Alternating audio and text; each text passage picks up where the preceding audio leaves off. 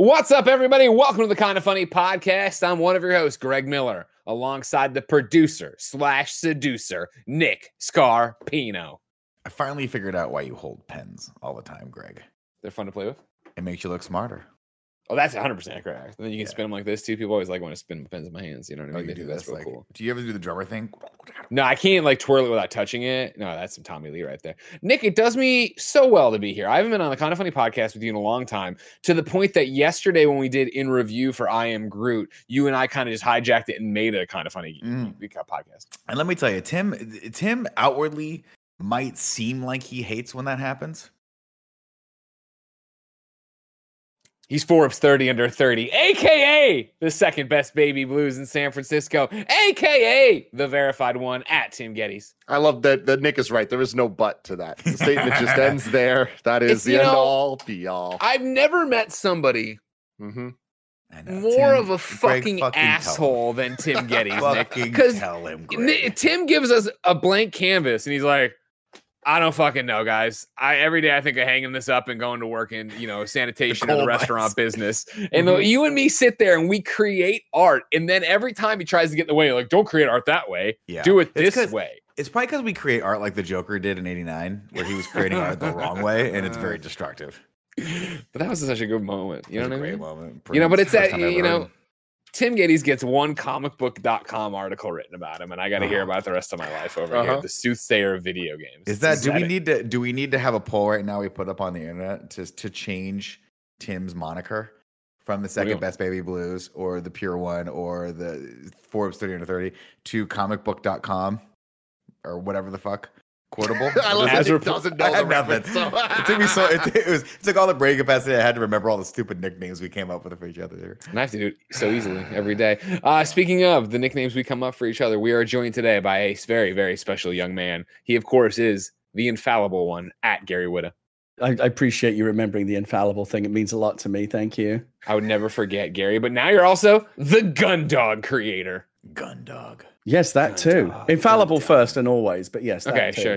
Well, there's always so much to promote for you. I'm never sure. How are you, Gary? You've been on a Kind of Funny podcast in a bit. No, in fact, the last time I spoke to you, not just on the podcast, but I think in any context live on a show, was prior to your ascension into the WWE hierarchy and you taking on this whole other legendary form that you've now adopted. Yes, that's true. I did that. You and I have both ascended. We're leaving these two behind. Well, I guess not comicbook.com's Tim Geddes, but thank you. No, Gary says he hasn't been here in a while. That is such a lie. He was here like a month ago promoting his other project, the Batman I was. Projects. Gary's out here on these streets, man, just making these deals, making art happen. He's just what's next for you, Gary? As much as I am a shameless self-promoter, I was a little bit worried when I came on to talk about Batman a month or so ago, because I was like, I'm going to ask to come back again to promote this other thing, and I didn't want to cash in too many Kind of Funny friendships to promote my own stuff. I'm merely making the point that the last time I saw Greg on Kind of Funny was prior to his new WWE form, which is a very impressive form, I must say. Here's how you know it's impressive. If Gary Whitta will send you a congratulatory text message and not talk shit in it, you know that's a big deal. And Gary did that to me, and that meant a lot to me, Gary. I thank you for that. No, I was genuinely happy to see it happen. It's a wonderful thing. I know, I've seen those videos of you kind of jumping off, your roof when you're like 8 years old or whatever, doing all your stupid backyard shit.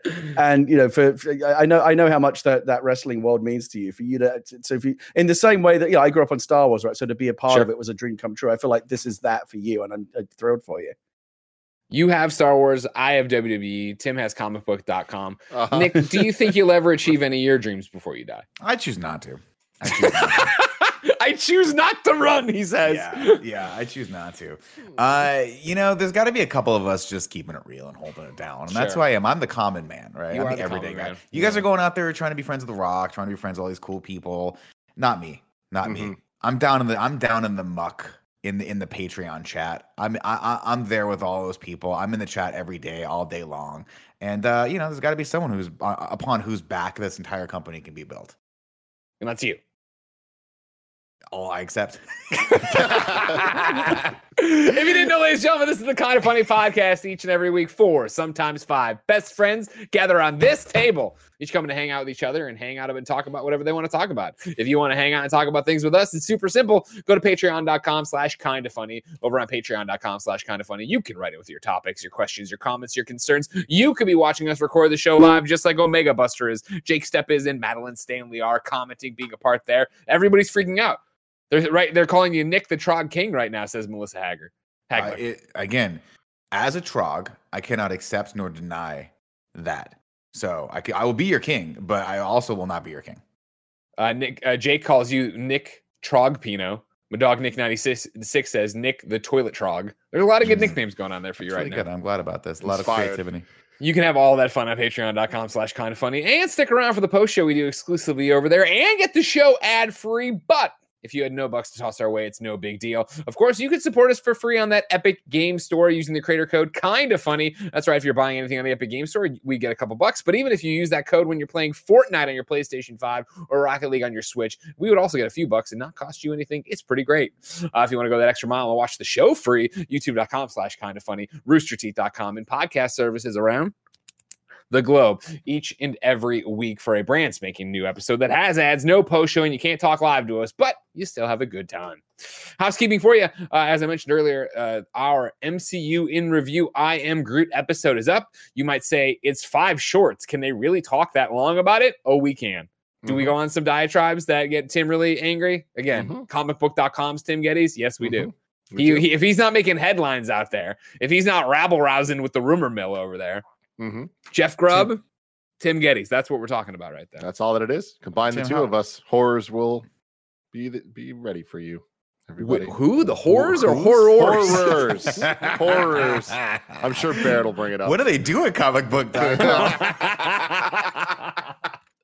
God, I do want to give a shout out, speaking of in review and the housekeeping. The I Am Groot episode's up, but also our rewatch of The Incredible Hulk is up right now. A lot of people are like, oh, I can't watch it because it's not on Disney Plus. It's on HBO Max. So if you wanted to watch that movie, then did you pay for it? Yeah, I paid for it on Amazon Prime. It's too hard. I don't want to take the second sometimes to Google and find out. I get it. I hate both of you. I get it. I hate everyone here, Gary. Speaking of Disney Plus, I know where you're coming from. Speaking of Disney Plus, when are you guys going to do Bluey in review? Because season 3 just dropped, and there's a lot of excitement about the new season of Bluey. Greg knows what I'm talking about. I've started watching Bluey. I have started watching Bluey. It's good. You tweeted about this, right, Greg? Did you say this is quality children? I'm a tastemaker. Yeah, I'm a tastemaker. I did tweet about Bluey and kind of put it on the map. If you know, you know. And if you know that Bluey is the best show on television. Not just the best children's show on television, the best show on television. I believe it. It has everything I like. Small dogs and the color blue. Yeah. It's got it all. What did you ask for? What's the synopsis of Bluey? Give me the elevator pitch on Bluey. Go for it, Gary.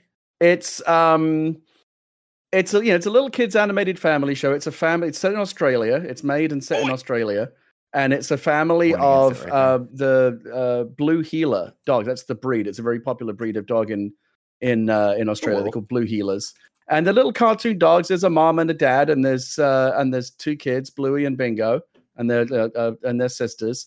And it's just like a little, they're just little adventures that the kids have. It all kind of centers around like the dad playing with the kids. And if you've ever been a kid or if you're a parent who has kids, then you recognize all of the little scenarios and things that play out. It's imaginative play. It's like little adventures they go on. It's games that the kids play together with their parents. And it's very, sweet and wholesome.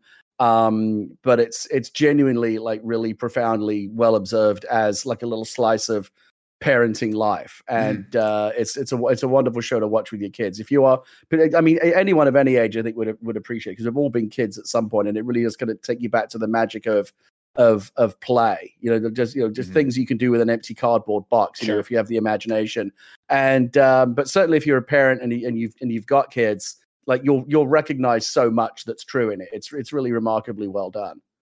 Now, very much in the same vein, I think. Have you watched Prey on Hulu? No, it's on my list for this weekend. I gotta watch it. I'm very excited. I'm so glad for Dan Trachtenberg, because of course comes from the same gaming background that we do. Former host of the Totally Rad show, and of course we all know Dan from way back when. I remember when he was first like trying to get his foot in the door, and he was doing that amazing Portal short film. Remember that was kind of that was his calling card into Hollywood. And look at him now. He's the toast of Hollywood. He's made probably what will probably be one of the most well-liked, highest-rated films of the year. Incredible. And, you know, and in a franchise that has struggled, right, to please audiences since the original film. There's been ups and downs. Okay? There's been a lot of downs. Let's face it, there's been a lot of downs. There's been some good, there's been some bad, there's been some interesting choices made with the Predator and the Alien series. I didn't realize that between Alien versus Predator and Aliens versus Predator Requiem, they added an S on Alien. That makes it so much more confusing than it needs to be. Well, there's multiple aliens, plural. There is multiple aliens in the first one too. Yeah, it's true. Yeah, you're right. You're not wrong. I did not realize that either. I'll let you know. Crazy. I have watched Prey. I enjoyed it quite a bit. It was a good movie. Oh, I'm glad. Right? You know, I like the Predator. You know, I like seeing what he's up to. Absolutely. Predator Hunting Grounds now has the Prey skin in it. No big deal, by the way. That's sick. That's pretty cool. If you want to go back and do that. But where I want to go back to is this Bluey business.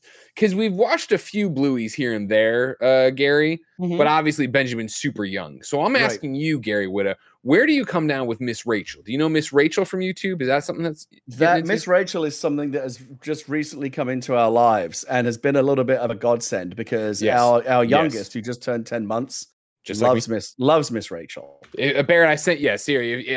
Nick and Tim, I assume you aren't familiar with Miss Rachel. Very unfamiliar. Miss Rachel is right here. She wears the pink shirt. She wears the bib jeans. She talks straight to our baby and does songs for littles. And she'll sing little songs and, you know, ABCs and cats and stuff and blah, blah, blah. The video you're watching right now has 76.4 million views. Yeah. And so that is hugely popular. That is why I am proposing... And not even proposing, I'm demanding, Tim, that you, one day, we go back to the new studio, 2025. You give me a green screen. You buy me some bib jeans, Nick. You buy me a blue shirt or whatever, and I can be Mr. Greg. Oh, yeah, that sounds like a good idea. What we do is it starts normal, and then I just get Greg about it. You know what I mean? We are talking about, so how many headless caterpillars are in your mouth. You know what I mean? Let me go for it. For a second, I thought you were legitimately pitching us on you becoming the next Mr. Rogers, like a kid's book. And I just wanted to remind you of that time we were playing Nidhogg, and you just decided for no reason under your breath to start hailing Satan and praying to him, Dark Lord. Well, if you remember, I wanted to win, and I did. All I had to do was promise my soul and Andy's soul. It's pretty simple. Yeah, but I'm not a dad, but I'm pretty sure parents frown upon you invoking the name of Beelzebub. But here's the thing, Nick.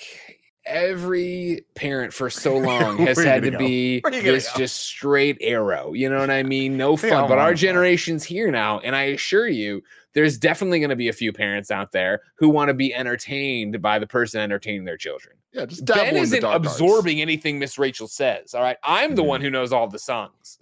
You know what I mean? I'm the one learning them and memorizing them and talking about the fire trucks and the gum stuck to your parent and stuff. I know all this stuff. He doesn't know any of that. He's just entertained. So if I'm up there doing a fun song, and maybe it's about Satan, maybe it's about Tim Geddes having too many teeth. It doesn't matter. That's what they say. The parents are entertained. The kid is entertained. Everybody's happy.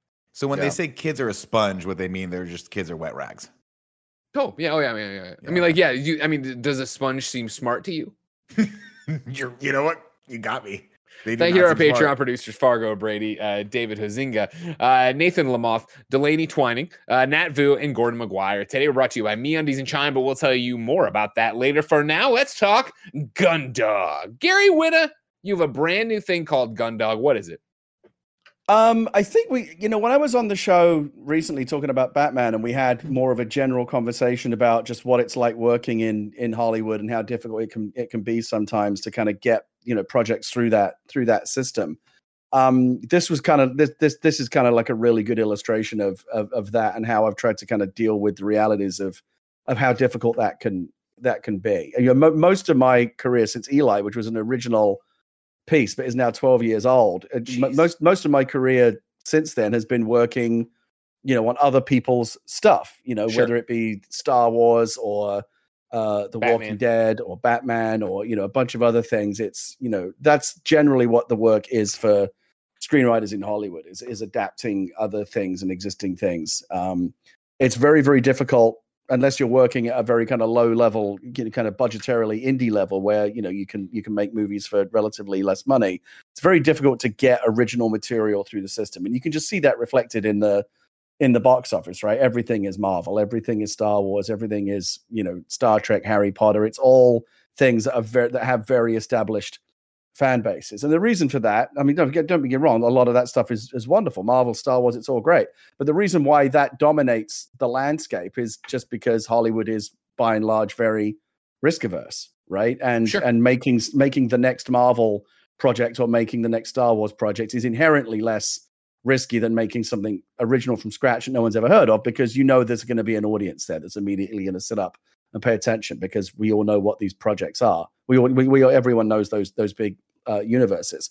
It's very, very rare for something original to break through kind of at that level. And so the kind of curse that I created for myself when I got into this business is like the stuff that I grew up on, like Star Wars, like Star Trek, like Battlestar Galactica, all the stuff that I watched as a kid. That generally is the stuff that I enjoy writing, like big, large scale, popcorn type stuff, which, by its nature is not cheap to make in Hollywood. And so a lot of the original stuff that I'm attracted to making is the hardest stuff to get through the system.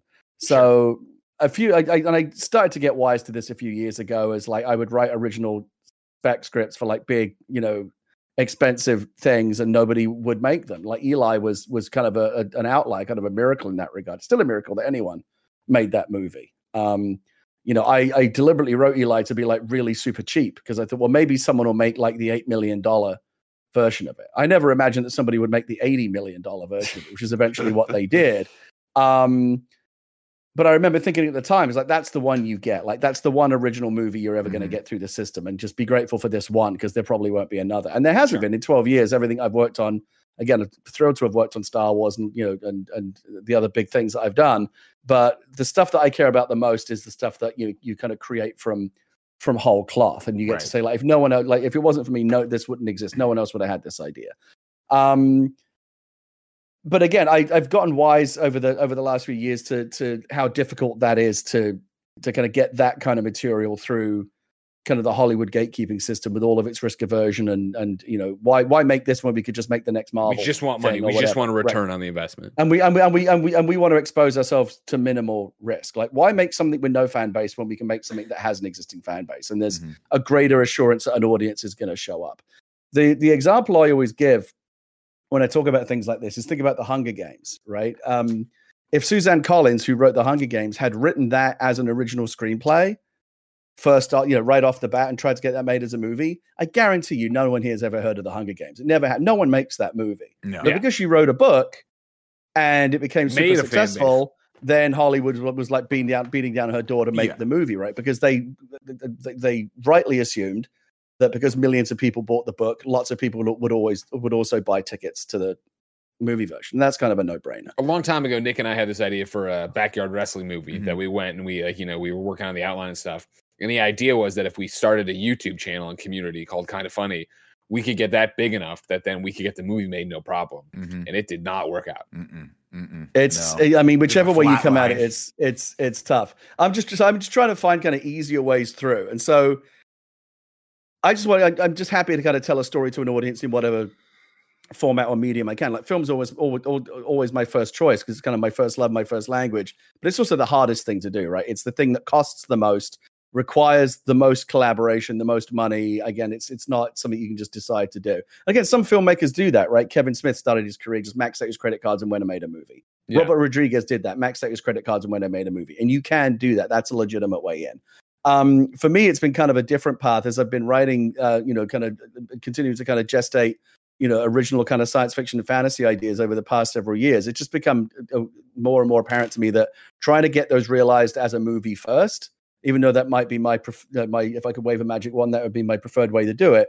It's just it's almost entirely likely to end in disappointment. I had an idea about 10 years ago, there was a story I wanted to do. It was kind of like a medieval horror thing. Set in 10th century England during the Viking invasions. But at that point, I'd been in Hollywood long enough to know that as soon as I go into a room and sit down and pitch that to an executive, right, it's 10th century England, I can see it glaze over right away, right? They're not buying this. And so I wrote that as a book instead, and the book was published and people liked it, and I was very happy about it. In fact, you remember one of the very first shameless PR stops I ever did was back when you were still in your little back bedroom there. That's what we're here for. In the very beginning. And you guys were actually a big part of helping me bang the drum for that. And I think you were a big part of its success. And I thank you for it. Are you talking about Abomination that's available right now for $1 on inkshares.com? Go see my pinned tweet. Amazing. And so that kind of opened my eyes to the idea, I just want to tell stories, and I want to, whichever, is there like a less steep path up the mountain that can still get me to the top where a story is told? And the fact that I was able to do that with Abomination, where I know for a fact that the movie version of that would never have been made. I did it again with Oliver, which was the first screenplay I ever wrote and broke in with. Nobody ever made that movie, but I kind of went back and kind of stripped it for parts and reverse engineered it and turned it into a graphic novel. That was published and people liked that. And so it was like, movies almost impossible to make. Other things actually much easier to make and get to a point of satisfaction where, oh yeah, that came out and people were able to, read it, consume it or whatever and enjoyed it. And so I've increasingly been kind of looking for like other ways to kind of get stories to the surface that don't involve the Sisyphean struggle of trying to convince, Hollywood, movie people to, risk millions of dollars of their own money doing this. And of course, and nobody wants to get Batgirl, right? That's the terrible nature of this business, is especially when you're working on other people's material, you are not in any way in control of your own destiny. The people that are writing the checks own you and own all of your creative dreams and aspirations. And I've had a movie. I worked on a movie for about 2 years that was canceled 6 weeks before production, and I was heartbroken. The people that worked on Batgirl, where it was canceled like 6 weeks on the back end when the movie was almost done, brutal. And now no one will ever see it. And those guys were getting up at 4 o'clock in the morning every day to shoot their days. And script development and everything that you go through, like the blood, sweat, and tears that you put everything into making a movie. And to have and to be told at the end of that process it was all for nothing, I can't imagine. Let me pause you here because we do have a question on patreon.com. Some from Zombie High X23 and says, what is everybody's thoughts on the ongoings over at WB Discovery with them canceling projects? And of course, you're referencing the Batgirl project. Do you really buy you'll never see this movie? Who knows? I mean, yes, Tim. You think at this point, I actually think it's kind of why not put it out? Because if it is bad, they get to say, well, we told you. That's why we didn't want to release it. You wanted to see it. Well, enjoy. But if it's good, they at least get to say, hey, you know what? We heard you, audiences.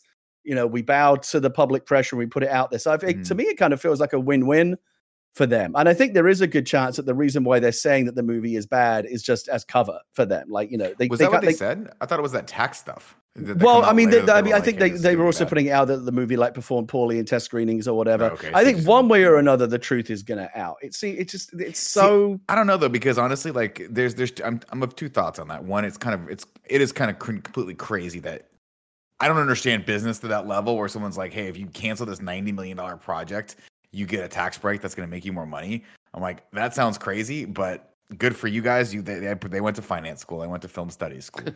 But I do think that of all the people making comic book style movies, Warner should be a little bit more discerning with what they're putting out. So, but I just think like maybe don't like, it just sounds crazy to like maybe look at some dailies for the first couple weeks of shooting and be like, this isn't working out the way we need it to. Well, this is the shift in leadership though, too, right? Where the new leadership, because it was going to be theaters, then it was going to be streaming, and then now they're just like, no, and that's fucking Michael Keaton.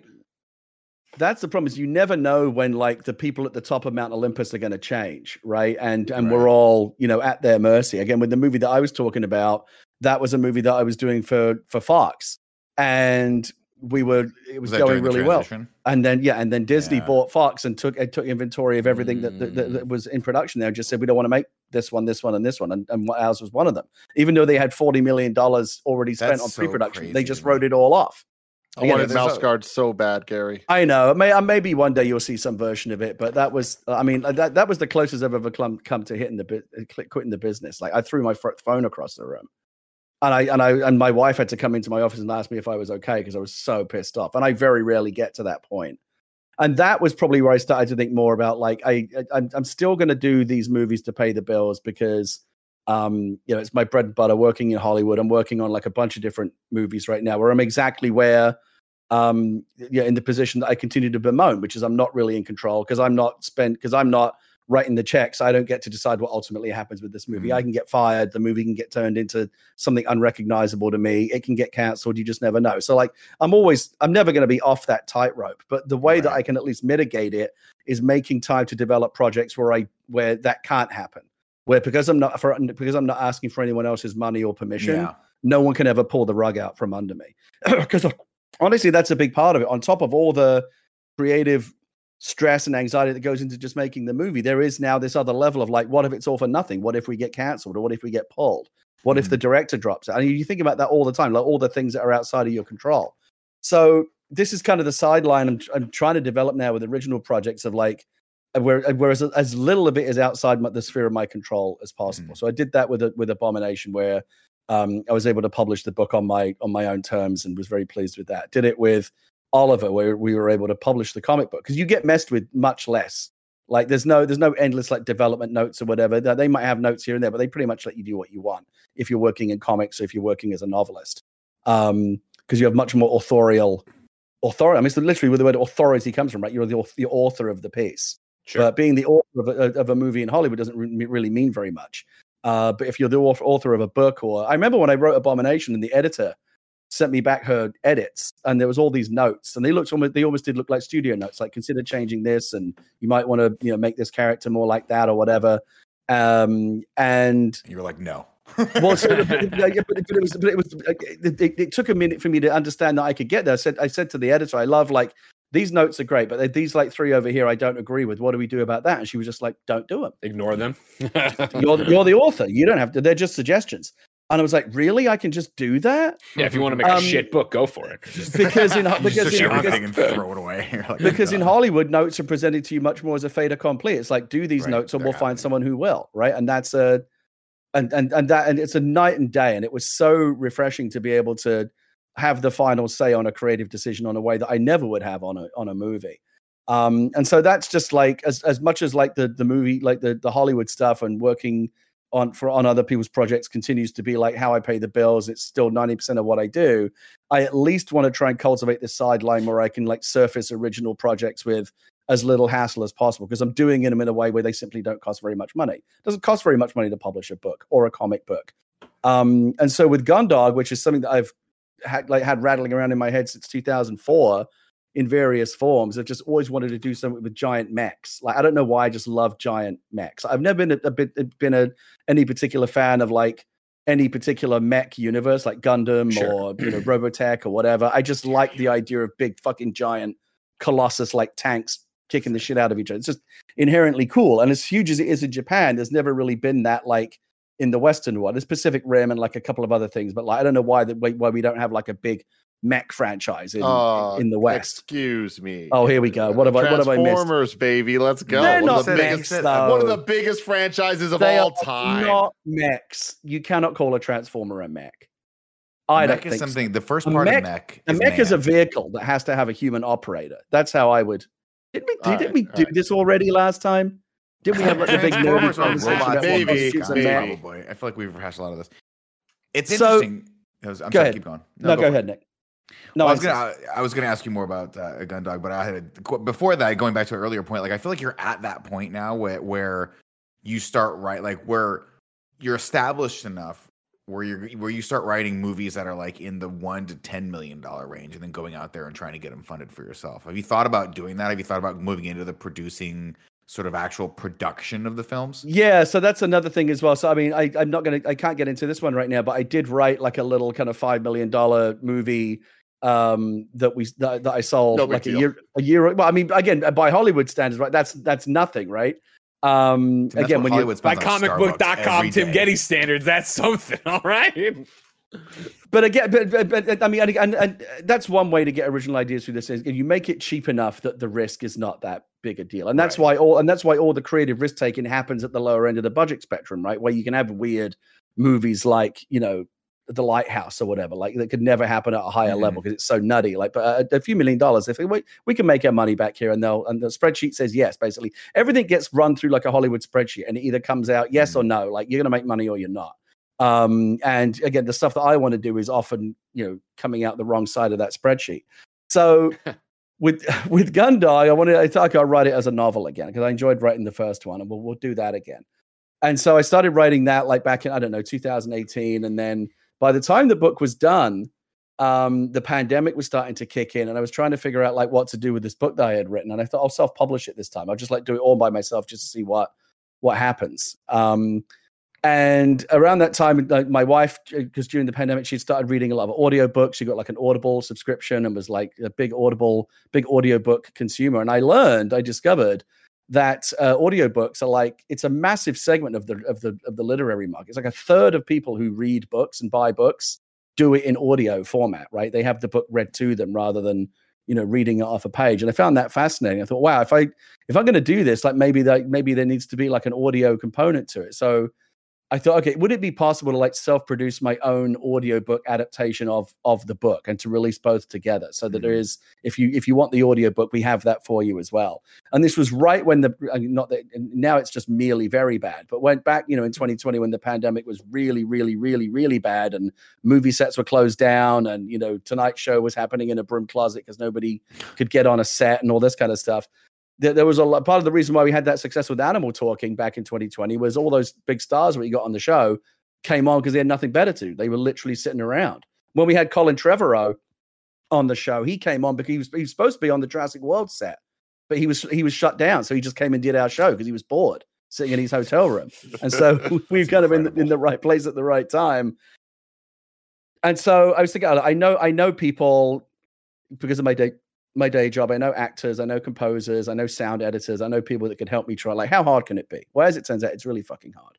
But we tried. And I got to know Shannon Woodward because she was a guest on Animal Talking, and Last of Us Part 2 was blowing up back in 2020 as well. And got to be friendly with Shannon, and she's done some audio work. And I called her up and said, would you be interested in narrating this book, like performing this book? And she said, "Yeah, I'll." I was amazed that she agreed to do it, but she agreed to do it.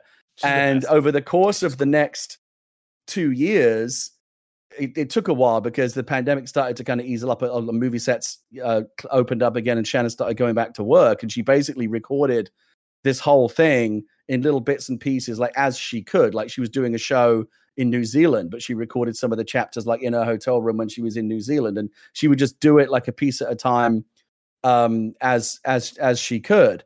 I spoke to Austin Wintory, who of course we all know does amazing, video game compositions, wrote what I still think is one of the best video game soundtracks of all time in Journey. Hell yeah. Austin and I are good friends. And I said, could we is there some way we could put music to this?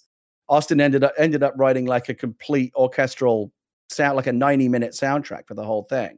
Like this is it like actually a real orchestra or is it electronic? I know it still sounds really good. I know for a fact that he brought in real musicians with live instruments. So freaking cool. Yeah, it's nice. Are you like, guys, I'll bring over the pizza to your house right now thanks as payment? How are you pulling these kind of favors, man? So they did it, and that's the thing, they did it for free, and it's made me very guilty. And I bought them I lavished them with lots of gifts and things like that to say thank you because they didn't know kind of what else to do. I actually almost kind of wished that I had paid them because then it would make me easier. Like when I wasn't getting it, like I was like, hey, that, and plus I get to call up Shannon and go, where the fuck is my audio? Like you're a week late or whatever. But when she's doing it as a favor, you just have to kind of, it's like you're lucky that she's doing it at all, right? So that's kind of why it took a while to get together because it was just we did all of it, like including myself. Like I was doing the editing and the audio reviews and stuff just when I had time between other projects, which, often that took a while for me to get to it.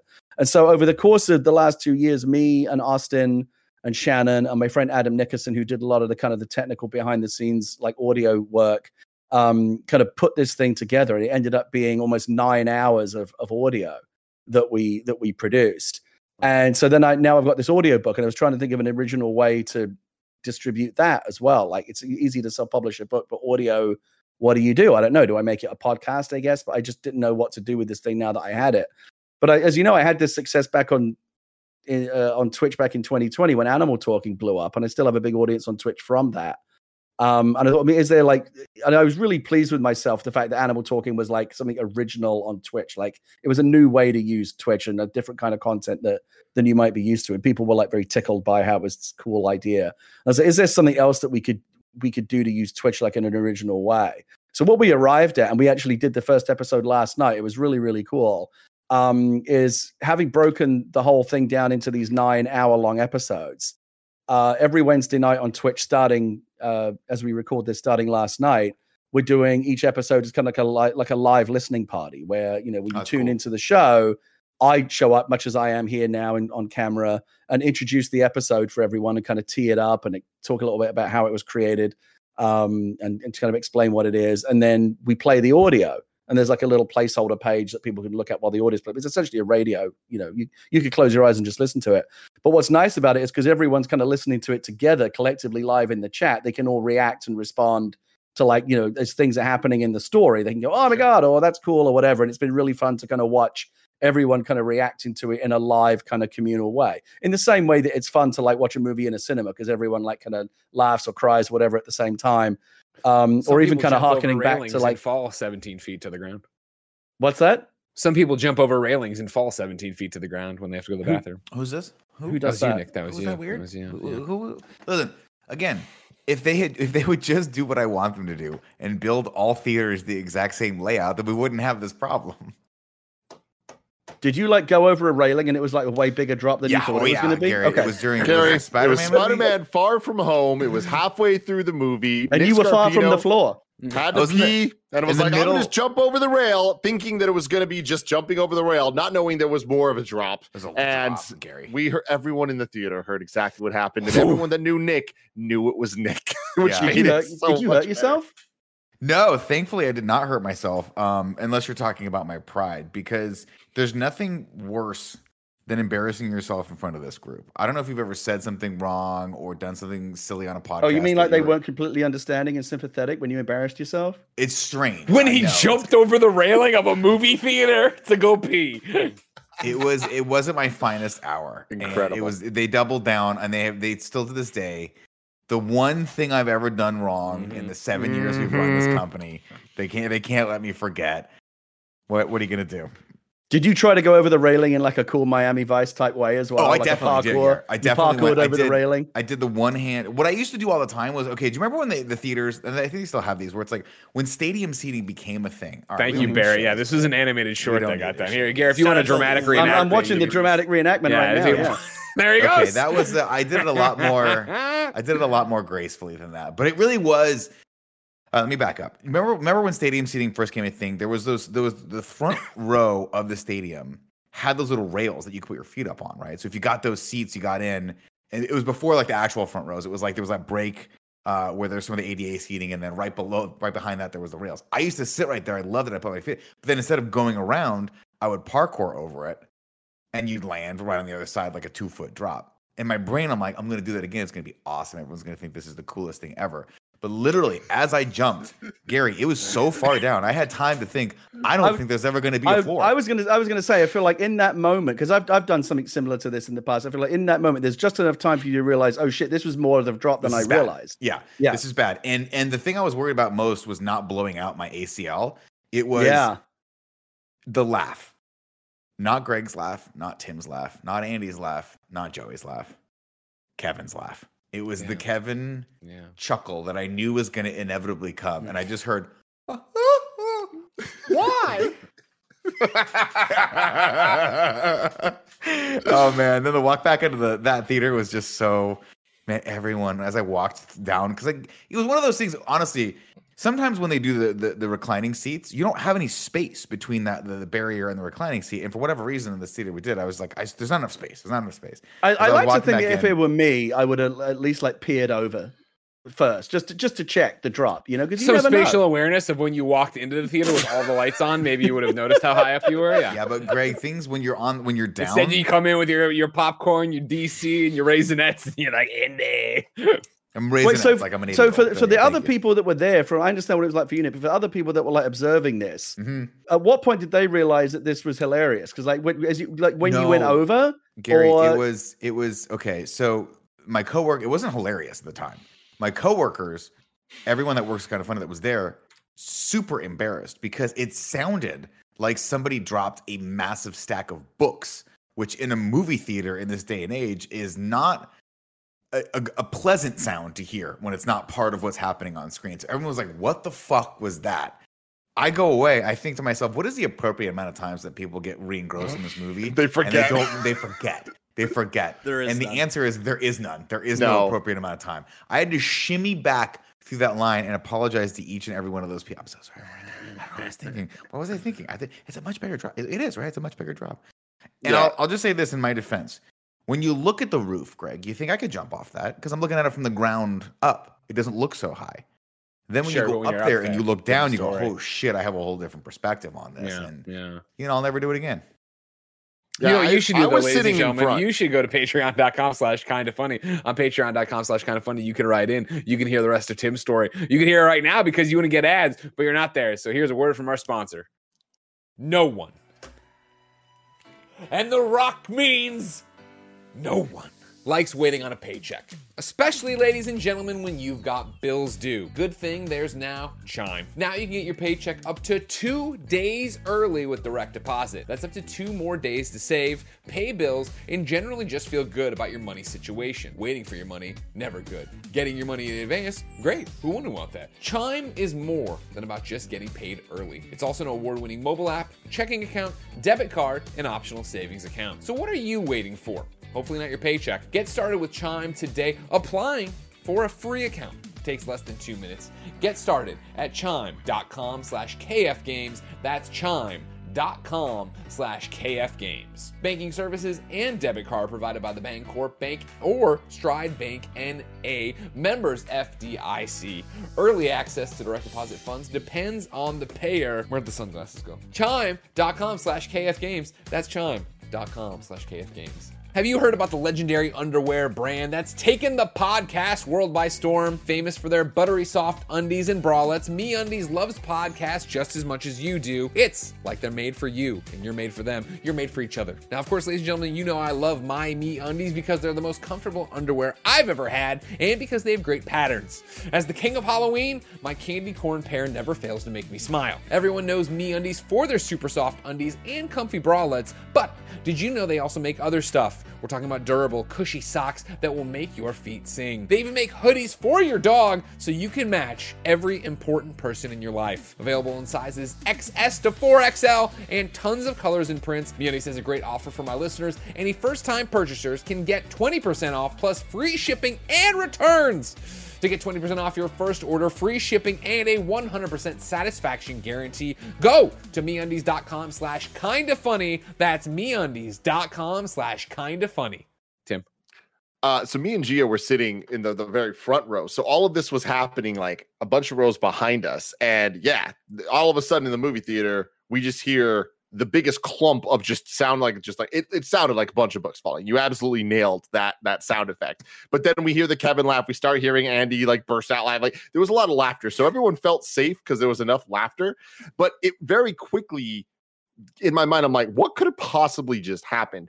And I hate that somehow I knew Nick jumped off the thing. Like it just seems like such a Nick thing to do. That makes sense. Does it seem like a Nick? But that's the weirdest thing is it doesn't. But it seems like a Kevin thing to do. Yeah, if Kevin did that, we'd be like, that makes sense. That's a stupid. That's something dumb Kevin would do. Yeah, but that's part of the reason why I was so embarrassed. I was like, that was just a Kevin ass thing you just did. Why would you do that? Why would you do? And it could have been you committed to greatness. Because you know what, Tim, it had a 2% chance of being the coolest thing anyone's ever done at this company, and we've done some cool shit at this company, including having Gary Whitta here to talk about his podcast. Back to Gary. I wish I'd been there. You were doing the listening parties. You thought that was the way to go because of the experience. We did the first episode last night, and it was really cool. We were on the front page of Twitch, which was nice of them to promote it. And people really enjoyed it, and they stuck around for the whole hour. And then we did kind of a Q&A at the end, and that's what we're going to do for the next now 8 weeks, because there's 8 more episodes. We'll do these like Wednesday night, every night, 7 p.m. Pacific on my Twitch channel. We'll do these live episodes. But you know, it's funny. I was amazed that anyone turned up at all, because you're kind of asking people to do something that no one does anymore, right? Which is show up to consume a show at a given appointment time. Right? I'm old enough to remember racing home, to catch a TV show before it started, right? Because that you were either home on time or you weren't, and the show was going to start. Destination viewing, you have to be there. Now, of course, who does that anymore, right? Everyone, even if it's a show that is on like a live broadcast network, you just DVR it and watch it at your own schedule. Or Netflix, obviously, again, you kind of watch it, whenever, as and when you feel like it. And so, wanted to make sure it was also available to people who could get it like on their own, at their own convenience. So we have it on the YouTube channel as well. We just put episode 1 up on my YouTube channel, which is just youtube.com/Gary Whitta. It's all just like /Gary Whitta. Everything is the same. And then we're on podcast services as well. If you just type Gundog, GUNDOG, into Apple Podcast or Spotify or wherever you get your podcast, it'll pop right up. And it's funny, the first issue, or I should say the first episode, I keep saying issues because I'm still in the middle of Batman right now, but the first episode should be up on podcast services already. I've had to delay it because I've had like very kind of late interest from a couple of these like podcast distribution networks that want to put it out via their network and potentially help us reach a bigger audience. But for right now, if you're interested in it, you can go to the Twitch channel, you can go to the YouTube channel and get episode 1, or you can again type Gundog into any podcast service or go to gundogpodcast.com and it'll have all the links there. And it's fun. It's been really and again, it's another it's like we did it, right? We got it in front of an audience, right? Again, no one can pull the rug out from under me at the last minute because I own it, I control it, I own all the rights. There's no one can stop me putting it on YouTube. No one can stop me putting it on Twitch or podcast. There's nothing. There's no gatekeeping. There's no interference between me and the audience like there is in the traditional work that I do. So that's been the most gratifying thing, is to realize that I can, if I can find ways to make things cheaply, I can get stories in front of an audience without having to ask anyone's permission. Tim, you had a question? I do. I have a couple questions about what Gundog is. Because can we hear it before it? I'd love to hear. Gary brought a clip. Yeah, go for it. Barry, you want to listen in? This is Gary. What are we about? This is like the Tonight Show. Gary, what are we about to listen to? I understand you brought a clip, yeah. And I should Paul Rudd you and just do a clip from Mac and Me. That would be good. It's just a little 30 seconds from episode 1. It's basically the stories. The whole story is kind of set like 2 decades after Earth has been invaded and conquered by an alien machine race, and there's a whole generation of almost everyone's been wiped out, but there's like a whole generation of young people that have now grown up, and the only world they've ever known is basically they all live in these kind of alien prison camps called townships, and they work to serve kind of their new alien overlords. And the first episode is kind of set inside one of those townships, and I think the clip we're going to hear is the main character Dakota, who's played by Shannon, in a kind of altercation with some of the other prisoners in the prison camp. Dakota bolted from her chair and vaulted over the table in a single move, closed the distance between her and Carmichael, and before he could even react, she slammed him against the wall so hard it shook. She pinned him there with her forearm across his chest. "My parents aren't here to answer you," she spat, "but I am. My mother fought for the last city. She stood against the mech when there was no one else left. Insult her again, and we'll see which one of us is the coward." Yeah. Damn, so just a little bit. That's good. Shannon, like we always say, I never say narrated by Shannon. I always say performed by Shannon, because she really did perform it. Like she really gets her teeth into all of these. She plays all the different characters, right? Because it's essentially reading the whole book, and she kind of slips in and out of their different voices and stuff. And it's really, really fun. The first episode is really just kind of like set up. I think it kicks into high gear in the next episode, but it's a little bit Star Warsy. It's a little bit Last Starfighter. The idea is that Dakota, Shannon's character, is the daughter of a woman who was in the Air Force during the war 20 years ago and was the pilot of one of these, what was called a Gundog, which were these giant mechs that we built as kind of a weapon of last resort to try and fight off the aliens. And we lost and they were all wiped out. But the story is basically about Dakota realizing that there's still one of these Gundogs still survives somewhere. And it's kind of her destiny to go find it and pilot it and kind of start a new resistance against the aliens. So it's really, really fun. There's a lot of kind of cool action in it. And again, the kind of thing that would be super expensive to make as a film or a television show, but in audio, we can do it. We can and did do it all for almost zero budget, but it's still really cool. All right, Tim, do your questions. They make less sense now, but I was curious about what the gun dogs themselves were. If they were dogs with guns, if the gun was like more like a Gundam type situation. No, it was kind of inspired by, you know how they call like an F-14 a Tomcat. That's basically this. It's technically called the actual kind of military name for it is the M151 gun dog. That's just what they in the same way that you would have like an F-18, like or a Warthog, A-10 Warthog. This is the M151 gun dog. And I thought a lot about what I had some concept art done of the mech design, and it's really looked at different mech designs out there, looked at Titanfall, looked at Pacific Rim, looked at all the Japanese, looked at Mech Warrior, Robotech, all of that stuff, and tried to come up with something that I just knew that I wanted it to be really big. Like the mechs are all different shapes and sizes, right? Like some mechs are basically just like big, like Iron Man suits that you wear, right? Yeah. And some are, and some like the Pacific Rim Jaegers are like 60 stories tall. They're massive. That was more like the robot jocks. A gun dog is somewhere in between. I think that it's described in the book as being about 60 feet tall, weighing, it weighs about 600 tons. Like it's big, and it's and like an F-14, it's two. You have a pilot and a gunner. Like there's one drives it and the other one shoots. Coming up with the mech and the design of it and just making it look and sound like this really badass thing was that's one of the most fun things to do, is kind of nerd it. It should have a rail gun, it should have a sniper rifle on the shoulder, and that kind of just coming up with all that kind of cool stuff was one of the most fun parts of developing it. Does it have is the left arm, is just the cannon like that one mech from Robotech? It's got, I'm trying to remember. So it's got weapons all over it. It's got like rocket pods on the shoulders and all that kind of stuff, but it's two arms and two legs. Okay. One of the arms, I think like a main weapon is like a big fuck off chain gun, like a Vulcan cannon. That's what I'm seeing over and here. And then the other one is, I think it's like there's the rail gun, and there's like a long range, like 50 cal sniper rifle that can hit targets from like miles away. It's got a lot of cool toys and gadgets built into it. When you're working on something like this, do you like create like a cheat sheet or a Bible or whatever, where it's like you're right now you're like, I think it's got this or that? Is there a document somewhere that isn't the text or the book, that or the manuscript? That's what I'm looking for. That is like your cheat sheet of like what you've done or where you've written or how you've done whatever. Yeah, I mean, I think anytime you're doing like a sci-fi world where there's a certain amount of world building and rules and consistency, like again, there's like a whole like this is, somebody asked me like last night when we were doing episode 1, like when is it set? And it's like roughly like 2050s. Because there's like basically the aliens show up. There's a war that lasts for 10 years. The humans manage to kind of barely hold them off for about 10 years. And then they lose. And then there's like 20 years of alien occupation of like the Dakota and a whole kind of generation of like war children have grown up in. So it's like 30 years from now, basically.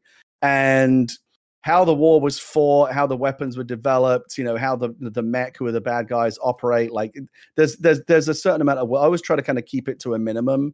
I always kind of feel like you want as little world building as possible. One of the traps I think new science fiction writers get caught up in, and I see this a lot when I talk to writers at screenwriting conventions and stuff, is they get very enamored of their own world building and the mythology and all the geeky stuff that they've done.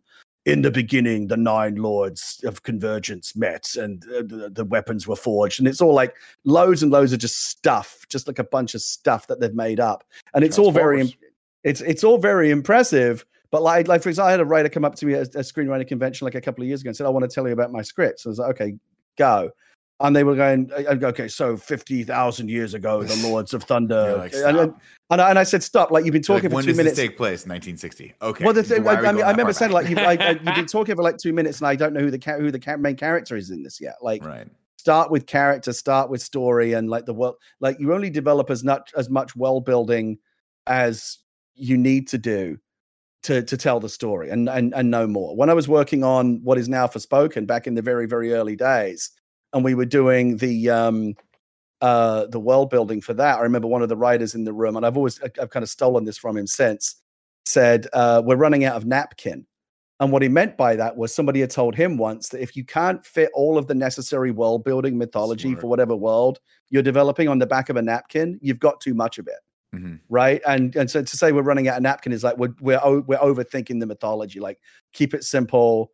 Like the greatest example of this is like one of the great world building kind of mythological concepts in all the science fiction is the Force. Right. Mm-hmm. Now, how is the Force explained to you in Star Wars? It's one line. The Force is an energy field created by all living things. It surrounds us. It binds us. It penetrates us. It binds the galaxy together. That's it. That's all he says. But and instantly you go, okay, I get it. That's cool. Yeah. Right. And then they built the mythology of the Force out from there. But like, there's no long flashback sequence where he talks about the origin of the Force. He just one line. And you know, another great example is, you know, when he said, like, all Alec Guinness needed to say in that movie was, "I fought in the Clone Wars," and you go, "What the fuck is that? Clone Wars? That sounds fucking awesome." Cool. Right. And you want to know more about it, but that's, again, they didn't develop it until much later. But just the sense that there's a bigger world out there that can be hinted at without having to explain everything. I think that's part of the problem that we have with a lot of storytelling these days, is the need to like over explain and let's go back and show everything. Whereas what is suggested, what is hinted at, what is kind of on the fringes, it's just over there, but you can't quite see it. That to me is more interesting, because humans are curious by nature, and it's in their nature. If you suggest something, like when I was a kid, as soon as I heard Clone Wars, I'm doing it in my head. Like, what were the Clone Wars like? They must have been awesome. Are they clone Jedi? Are they clone soldiers? What were they? Yeah, exactly. So you give the audience just enough kindling to ignite their own imagination, and then let them go off and do it. So yeah, there's a certain amount of world building. But again, one of the things I've tried to teach myself as a writer over the years is like, only do the bare minimum necessary to tell the story that you want to tell. Right.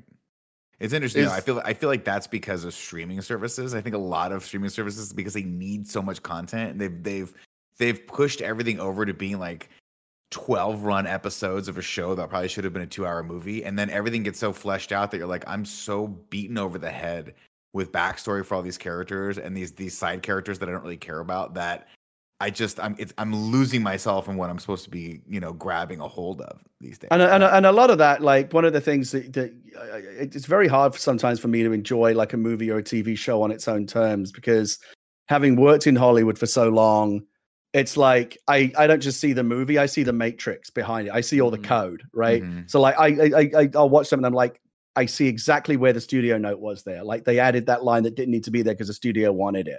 And it's usually towards the instinct is towards over explaining and hanging a lampshade on everything to make it obvious. Whereas, you know, again, generally, I like one of the great like kind of storytelling principles of Pixar is they'll always, one of the things they say is like, you give the audience 2 + 2, but don't do the math for them. Don't give them the 4. Let them add it up on their own. So give them the pieces necessary to kind of reach the conclusion, but don't spoon feed them everything is essentially the principle there.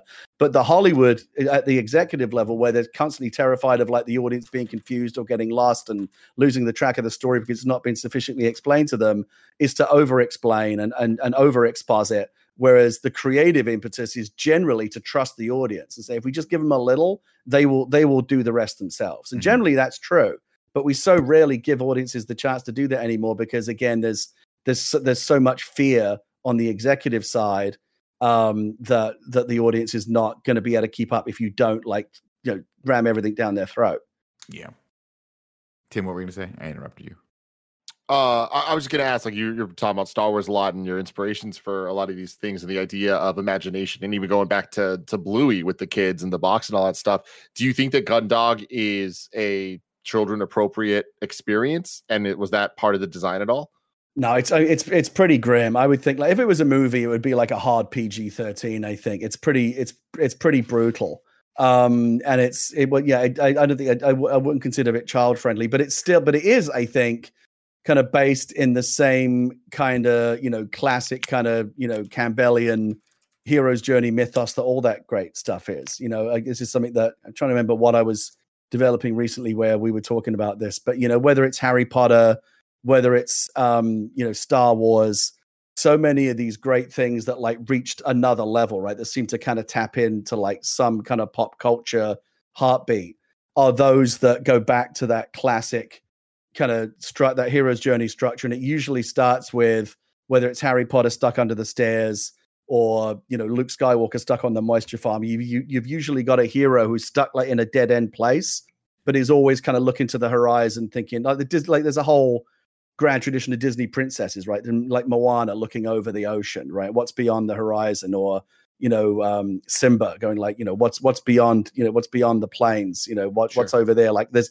just this sense that like, there's more out there, right? There's a greater, like Luke Skywalker, like that classic image of him looking at the twin suns. Like, he doesn't have to say anything, but you know what he's thinking. He's thinking like, there's got to be fucking more to life than this. I'm stuck on this bullshit farm, you know, in the middle of nowhere. I've got this itch, this unscratchable itch. There's like a grander destiny out there for me somewhere. And then of course one day, you know, Obi-Wan shows up, or the owl delivers the letter to Harry Potter, and that's the call to adventure. But you usually start your hero in that kind of place of like, I'm this kind of like dead end, you know, there's no escape for me. And that's kind of where Dakota is at the start of God, like literally kind of trapped in an alien prison camp, looking to the horizon, but like cannot ever possibly explore it because, you know, she's a prisoner.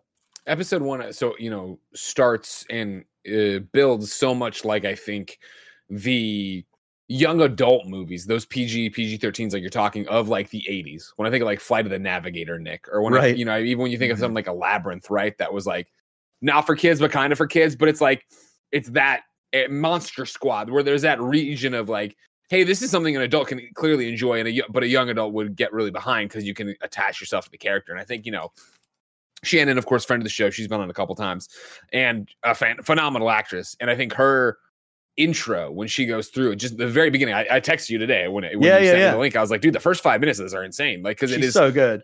Such a great job of her introducing what is going on and what the mythos is, you know, because she's young and like she didn't see it first, but they've passed it down of like, you know, this first mech shows up and just wanted to work peaceably with us, but we fucked it up. And they were like, all right, we'll take over. And they come in and take over. Like, holy shit, that's awesome.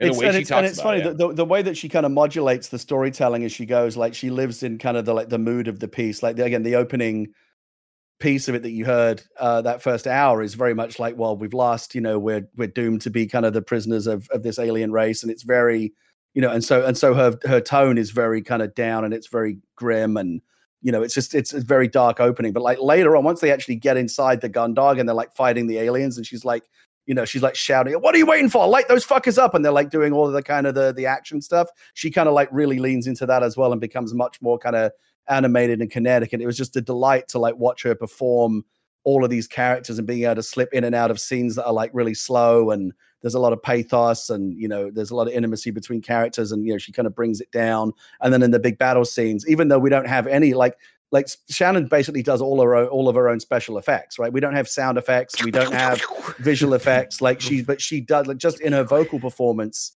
like, you know that you're in the middle of a battle, right? And it's really, really cool to listen to. And I think that's so cool. And I think it's such a great idea. The question I had for you is, you know, when you've talked about it, you know, this is the audio book, right? Like, you've written the book. It is the book they're reading. Are you still planning to put that out as normal? Were you concerned at all if you're giving it away for free that maybe, you know, people aren't going to be a fan of it? What is up with this random ass Jeff Grubb Tim that keeps flashing? Barrett. Wait, what I'm just saying, you know, theories are going around there, Greg. Why is Jeff Grubb like Tim's away card or something? What is that? Theories are going around there. You know, there's rumors that maybe Jeff Grubb and Tim Gettys are the same person, and we've never. I don't like it. I've never. I just zoomed in on it, and I don't like that at all. It's just kind of like kind of deep fake mashup of Tim and Jeff. Wow, no, I don't like it. I'm not a fan. Which one is it? Who am I looking at? Take it down. Doesn't matter. All right? Both. They're both the same person. Now, are they both wearing shorts? Yes. All the time. Gary, you're still doing the book? Are you worried about the sales? Yes, yes, absolutely. And the whole there's no real strategy. I'm kind of making it up as I go. This could all just be a terrible idea, but it was meant to be an experiment. Like, I don't need this to make any money. It was something that I kind of did on the side as a hobby project. If like all of the audio versions are free, obviously the Twitch and YouTube versions is like you don't have to pay to subscribe or anything. The audio version is going to be the podcast version is going to be free. Maybe there might be some ads on the podcast or whatever, but like there's no barrier to entry price wise.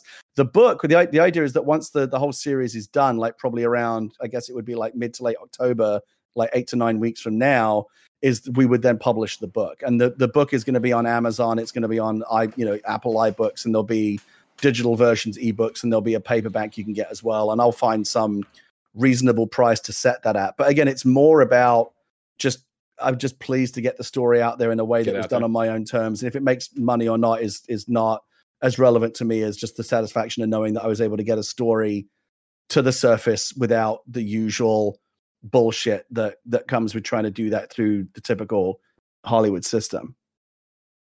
That's awesome. So that's all. It's been fun, and it's taken forever to do because of the pandemic, and but now we're here. People are reacting really well to episode 1. I think the book's really cool. We have a special mystery guest actor showing up in episode 3.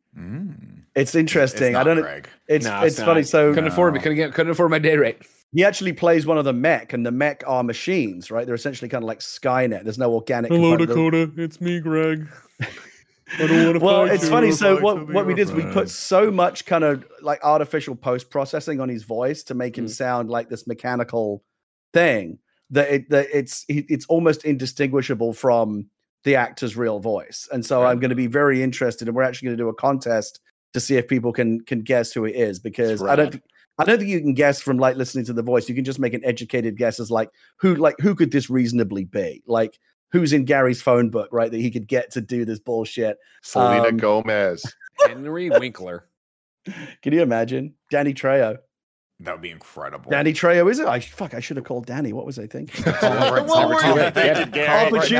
Opportunity missed. What was that? That was like that. Why did that remind me of? Was the show called The Voice? Is that what it was? Or no? What was the one where they wear the cosplay big costume? Oh, the Masked Singer. The Masked Singer. That's what that reminds me of. It's like, who's behind that? Who's it gonna be? You're like, now I gotta know. Greg, check back in with me in a couple weeks when this thing drops. I want to know who this person is. Everybody, remember to remind me in 2 weeks to ask Nick if he figured out who it was on the show. Perfect. Thank you. No You're saying Wednesday nights, Gary? We can come on and watch you do these like live. Yeah. So twitch.tv/Gary Whitta is where we're doing the live shows. The idea is every Wednesday night, 7 p.m. Pacific, I'll show up and do a live intro. Then we'll play the episode, and then I come back and do a Q&A on the back end. The other thing that I'm trying to do is, because I've got people in the UK and other parts of the world that might want to tune into this as well. But like 7 p.m. Pacific is like 4 in the morning, right? Or 3 in the morning in the UK or Europe. We're doing a second show every Saturday morning, 11 a.m. Pacific, which would be like evening time in, UK and Europe, where we're not just rerunning the original, the first episode. I'll come back and do it all again. I'll re-intro it. We'll run the audio again, and then I'll do a separate set of Q&A, whatever, at the end of each show. So wherever you are in the world, depending on your time zone, there's probably a show that, like, one of those shows will be more convenient for you than the other. But the easiest way to get it, I suspect the way that most people will get it, will be either via the YouTube channel, where the episodes will just be there to listen to, like, at your leisure, or the podcast, where we'll just drop a new episode into your feed every week over the coming weeks. Very cool. So cool, man. I gotta say, I genuinely, you guys were so helpful with Abomination, but I still to this day like have people contact say, I discovered you through Abomination, and when you were on Kind of Funny promoting it. So to have me back and have an opportunity to do this again, I'm actually very grateful. I've been doing a lot of podcasts this week trying to bang the drum, because the nice thing about doing it this way is I get to do it all myself, right? I get to control it, I get to own it, no one can tell me what to do.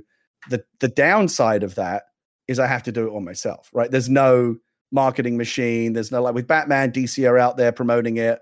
With Star Wars, Lucasfilm, Disney would be out there promoting it, and you go where they tell you. Oh, we're going to put you on a call with this person and that person, and you're going to talk to Entertainment Weekly or whoever about, but they set it all up for you.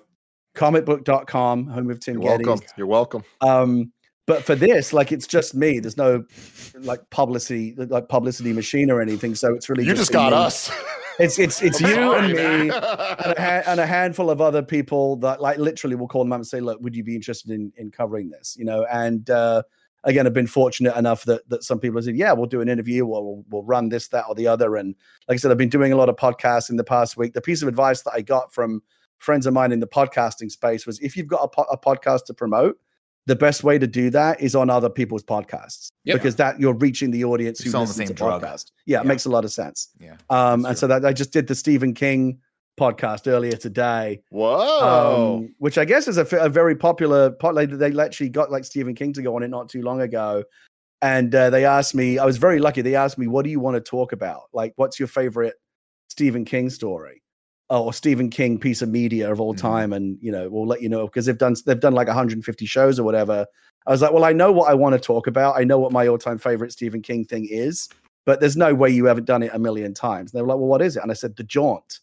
And they said, you know what? We've only done it like once or twice. You should come on and talk about it. So I got to talk about The Jaunt for an hour and a half, which I don't know if you've ever read it, but it is the most fucked up Stephen King story I have ever read in my life. I've never even heard of this before. You've never heard of it? No. Do you want me to summarize it for you? Yeah, please. Give me the So it's one of the few stories that it's from his anthology, one of the very first short story anthologies he ever did, a book called Skeleton Crew, which is just a collection of short stories, and that's where you'll find it. And it's one of the few times that Stephen King kind of dabbled like in science fiction, because it's set in the near future. And essentially, we've invented teleportation, right? And it's this thing called the jaunt. When you teleport somewhere, you jaunt there. Mm-hmm. And essentially, what they've invented is these basically these portal gates. So you walk through a gate in New York, you come out the other gate on Mars instantaneously, right? You just zap there, and it's revolutionized the world, obviously. And this is how people travel everywhere these days. When you go to the airport, you don't get on a plane and take off. Everyone kind of sits down in their seats. But then they essentially kind of like shunt you through this giant gate and you come out the other side wherever your destination is, right? And it's this revolutionary technology. But you have to go through, you have to be knocked out to go through. And what happens is the quote unquote flight attendants before every jaunt go around with these like little gas masks and they knock everyone out so everyone can go through asleep. And the story's told from the point of view of this family. It's like a dad and a mom and these two young children. And they're all moving to Mars to start a new life. And they're going to jaunt there, right? And they're just going to instantaneously show up at the other end. And the kid is asking why they have to be knocked out, why they have to take the gas to go through the jaunt. And the dad explains why that is by kind of summarizing how the jaunt was invented, like, and how it was discovered. And there's the story kind of goes into flashback. And it's telling the story of this scientist, this kind of Seth Brundle kind of guy. You know how like Seth Brundle just invents teleportation like in his garage, basically, in The Fly? Yeah. It's a similar thing. This guy like invents these portal gates. And he develops these gates and he puts his hand through the entrance gate and like his hand comes out the other gate on the other side of the warehouse, right? Like and he can wiggle his fingers and you can basically pass all the intervening matter instantaneously. And he pulls his hand out and it's, oh wow, that's amazing. Starts putting things through, like, you know, just different items and objects and things, and they all come out the other side and they're all fine. He's like, okay, can it work with living things? He's like testing to see like what the limitations of the technology are. And he gets some mice from the pet shop and puts a mouse through. The mouse comes out the other side, but it's all fucked up. Like it just looks, it's got its red eyes and it looks really weird and it like staggers around a little bit and then just drops over dead. It's like, okay, that's a problem. There's something wrong with like living things. That's going to hold us back. Maybe it can't do living things. Remember, if you remember, that was the problem with the Fly, right? It couldn't teleport an organic thing. It couldn't understand the composition of it. And so the scientist continues to experiment with it. And he's like, what happens if I just put like the back end of the mouse through? And he pushes its butt through and the butt comes out the other gate, wiggling its little feet, pulls it back through, and he's fine. And the mouse is fine. Turns it around and puts the head through. The head comes out the other side, comes back all fucked up, and it dies immediately. He's like, something's going on here. So he starts knocking them. He tranquilizes the mice, knocks them out, and they go through like unconscious. And when they wake up, they're fine. So it's narrowing it down through a process of experience. Like you just can't. Your brain, your conscious mind can't go through unless it's asleep. If you go through consciously, something really bad happens. And they don't understand why there is because the mice can't tell you what's going on. And so they find some death row convict who's willing to subject himself to this experiment. And they say, look, if you go through the gate and you survive, you'll have a full pardon. And he walks through the gate. They build these human-sized gates out in the desert. And they're like 15 feet apart, right? And he walks through one gate and instantly comes out the other gate 15 feet away, right? But he's all fucked up. And his hair is like white and his eyes are all like red and he's like staggering around like he's gone crazy. And the only thing that he gets to say before he drops over dead is, it's eternity in there. And then he drops over dead. Oh. And basically what they figure out is if you go through while you're conscious, as far as anyone else is concerned, it happened instantaneously. But as far as you're concerned, your mind, your conscious mind is just trapped in this formless void for billions of years, like longer than you could possibly fucking imagine, like long enough for your mind to basically eat itself a million times over, like the sunken place, right? But you're stuck there for fucking however long you think it is, it's fucking longer than that. And so this is why but they figured out as long as you go through when you're knocked out, you're fine, right? Just take the gas. Yeah, sure. And so that's what I was told you. So that's the end of the story. That makes a lot of sense. Nick's always asking me to take the gas. That's the end of the story as the father tells it to the children, and they all take the gas and they all go through the gate. But when the father kind of wakes up from the gas on the other side, there's some kind of commotion going on. And to me, it's the most fucked up final page in anything Stephen King's ever written. And there's some kind of commotion turning. He turns around to like where his kids are, and like the flight attendants are like trying to hold this kid down. And basically what you realize, and the kid looks all fucked up. He's got the gray hair. He's got the red eyes. He looks like he's aged like 1,000,000 years, even though he's only like 10 years old. And basically what you realize is that he wanted to know what it was like, and he held his breath when he took the gas and went through consciously. And the last thing that he says before he rips his own eyeballs out is, "It's longer than you think, Dad." And then he just rips his eyes out and dies. Jesus. And it's, for some reason, it's stuck. It's fucking stuck with me forever. The idea that just that one line, "It's longer than you think." That it's like that you could be stuck in this black, formless, there's no body. There's just your conscious mind floating in this infinite void of nothing for infinity minus one, essentially is what it is, right? You do eventually come out the other side, but it's as far as your mind is concerned, you're in there for billions of years. Oh, man, like it's something you can't even fucking comprehend. And for some reason, it's one of those ideas that I still lay awake at 3:00 in the morning sometimes fucking thinking about that shit. It's my favorite Stephen King story. That's cool, man. Oh, what's it in? It's a short story in Skeleton Crew. Skeleton Crew? Okay. Yeah. I want to read that now too. Yeah. I mean, I sympathize because being stuck in just a dark void, it's kind of like anytime Tim asked me to guest on any of our video game podcasts. I just feel like, guys, this is longer than I That's think. Longer than you think as well, right? Yeah. Ladies and gentlemen, this has been another episode of the Kind of Funny podcast. Each and every week, 4, sometimes 5 best friends gather around this table, each coming to hang out with each other. If you want to hang out with us, go to patreon.com/kindoffunny, where you can write in to be part of the show. You can get the show ad-free. You can watch us record the show live, and you can stick around for the post-show where we have a haggler family dispute to settle. Another one. Yeah, I'll tell you what, these two shouldn't have gotten married. It's pretty clear. We got definitive proof they weren't brother and sister, right? Yeah, they're married. Yeah, no, They're married. Remember, the little Greg Gollum sits on the corner of their bed when they sleep. Right. You remember that? Okay, just making sure you know that. If you have no bucks to toss our way and don't want to see us ruin a marriage, no big deal. You can, of course, get the show for free. YouTube.com/kindoffunny, roosterteeth.com, podcast services around the globe. Of course, you can support us by using the Epic creator code KINDOFFUNNY when you're buying anything on the Epic Game Store, or when you're buying something maybe in that there Rocket League, Fortnite, and one day, I'm sure, Fall Guys, when you're using any of the things on any platform. It doesn't have to be the Epic Game Store. It could be PlayStation. It could be anything. Just do it there, okay? Good, great, grand. Gary Whitta's newest project is Gundog. You can catch it live, twitch.tv/Gary Whitta, each and every Wednesday night for a brand new chapter. But of course, you can go to youtube.com/Gary Whitta and get them there. So send him a like and a subscribe and a share and say, "Hey, Shannon," you find Shannon on Twitter and say, "Hey, Shannon, great work." It's one of my favorite things about the response to it is everyone really is like, "Man, Shannon's so good." I mean, it's like no surprise to any of us that are like seen her stuff before, but like she really is so good in this. And yeah, if you want the podcast version, just Gundog in any podcast engine, Spotify, Apple Podcasts, it'll pop right up. Ladies and gentlemen, we have a post show to do about the hagglers, but until next time, it's been our pleasure to serve you.